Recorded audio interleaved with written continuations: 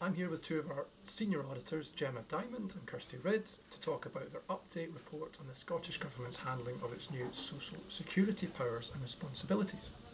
Kirsty, if I could just start with you, what was Audit Scotland trying to achieve with this report? So in this report we're looking at the progress the Scottish Government is making on implementing its devolved social security powers, which have been devolved through the Scotland Act 2016. This report follows on from a number of previous reports we've published which have looked at the wider implementation of the Scotland Act. But with this report we really wanted to focus in on social security. This is because it's one of the most significant spending areas that are being devolved through the Scotland Act. It's also a really complex area of work for the Scottish Government, and it's also really important for those people who'll be using the new systems and receiving social security assistance. What was the picture that emerged over the course of your audit work? Well, what we found was that the Scottish Government has done well so far. It's delivered on the commitments it had made for the last year. These include setting up the new Social Security Agency, Social Security Scotland, and putting in place the processes and systems it needed to be able to deliver on its first two benefits. That's the Carers Allowance Supplement and the Pregnancy and Baby Payment of the Best Start Grant.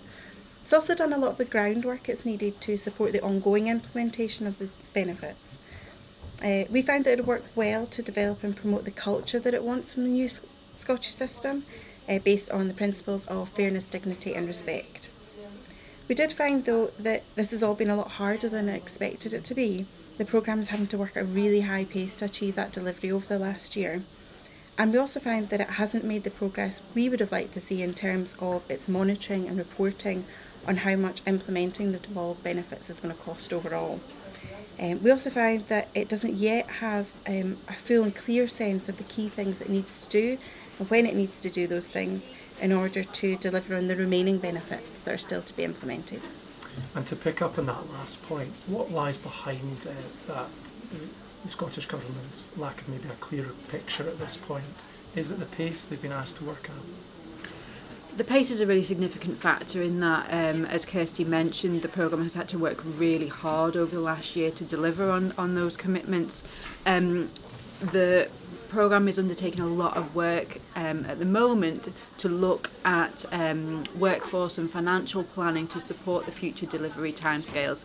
But at the moment, what that doesn't kind of come together to give that clear picture of exactly what needs to be done, by when, how much it will cost, what skills are needed, what people are needed, and when they need to bring people into the programme or move people between different parts of the programme, and that's really what we're looking for, and that really kind of clear picture of exactly what's needed to be done to support those delivery timescales. Okay, with that said then, what kind of risks are involved in this endeavour by the Scottish Government? So I think probably one of the biggest risks is that pace of work. So we talk in the report that the programme's really not able to kind of to stand back from the ongoing delivery to put this planning in place and to make the changes that are needed, and that is a risk that they don't have that breathing space needed to put in those changes. We know the programme are really working really hard on this at the moment, but they need to be able to put any changes in place that they need to get themselves ready for Wave 2 delivery, which is coming up very, very quickly. Yeah, as Gemma's kind of mentioned there, that what we found was that the programme and those working on implementation are aware of the challenges and risks, and they're trying to do the right things to address those. For example, looking at their approach to workforce planning, they're reviewing their decision-making systems and processes and revising their overarching programme business case, but it's finding that time and space within the delivery timescales and having to constantly meet those delivery targets.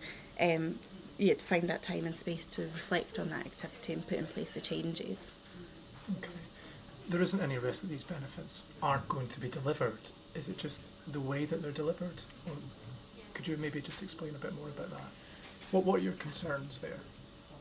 So the government has prioritised the safe and secure delivery of benefits, and what that has kind of means is that they are taking a very kind of measured approach to the implementation of benefits, doing it in stages, and that means that it's delivered kind of incrementally over a long time scale.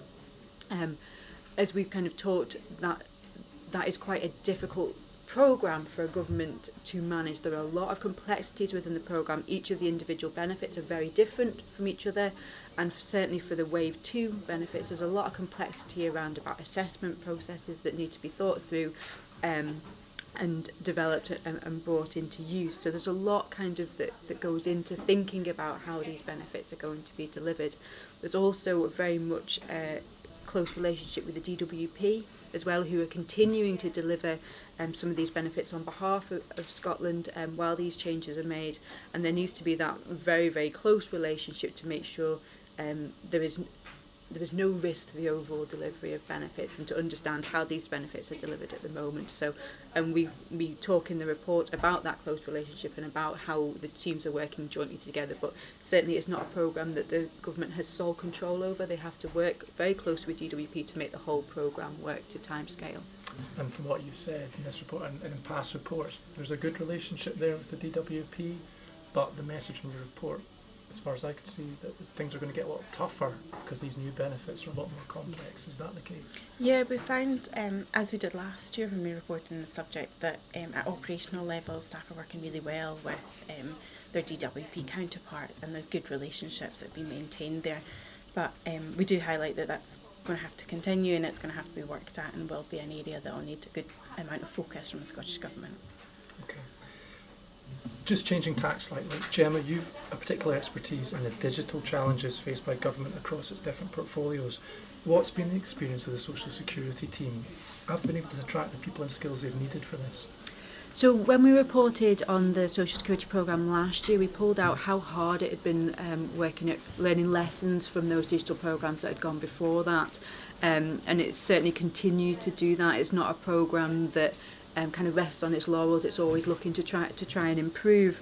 And what we've seen over the last year is that they've really embedded some of those new ways of working, so agile ways of working, and multidisciplinary teams that pull in different people from over the Scottish Government together into one team, and that's really embedded. It is really difficult to get the right skills in place. We find that across government, and one of our future audits on enabling digital government will look at that in more detail around about digital skills, but it is absolutely a problem for the Social Security programme. What we have seen is, though, that they are starting to think differently about how they can pull in the right skills. I think what they know is that they will simply be unable to be recruit in normal ways to fill those gaps, so they're thinking differently about how they can work with partners to make sure that they do have the skills that they need. And what are we actually talking about in terms of these skills? What are the people they need that are missing at the moment, or they could do more with? There's a huge variety of skills, so it's not one particular area, and it's not just that these are some of the technical skills, it's actually some of the kind of business analyst type skills that are needed as well. I mean, when we look at the kind of size of the Social Security programme, there's a lot of different types of skills that are needed in there, so certainly ranges right from the very technical kind of cyber security type skills right through to kind of some of the service design, business analyst type skills. Okay, great. To finish up then, is the government giving itself enough time to deliver benefits safely and securely? Is 2024 realistic for delivery of all its devolved social security powers? So this is a really large and complex programme. It's one of the largest that the Scottish Government is dealing with at the moment, and over a really kind of sensitive and complex area as well. That it's really important to the people of Scotland that these benefits are delivered right. They have prioritised a safe and secure delivery of these benefits, which means delivering it in a phased and incremental way. As we've kind of already said, the pace that the programme is working at is really quite substantial, and it's hard for us to see how they could be going any faster. Okay. Gemma and Kirsty, thank you very much indeed. And if you want to read our Social Security Update Report or any of our other work from 2019, you can download it from our website, audit-scotland.gov.uk.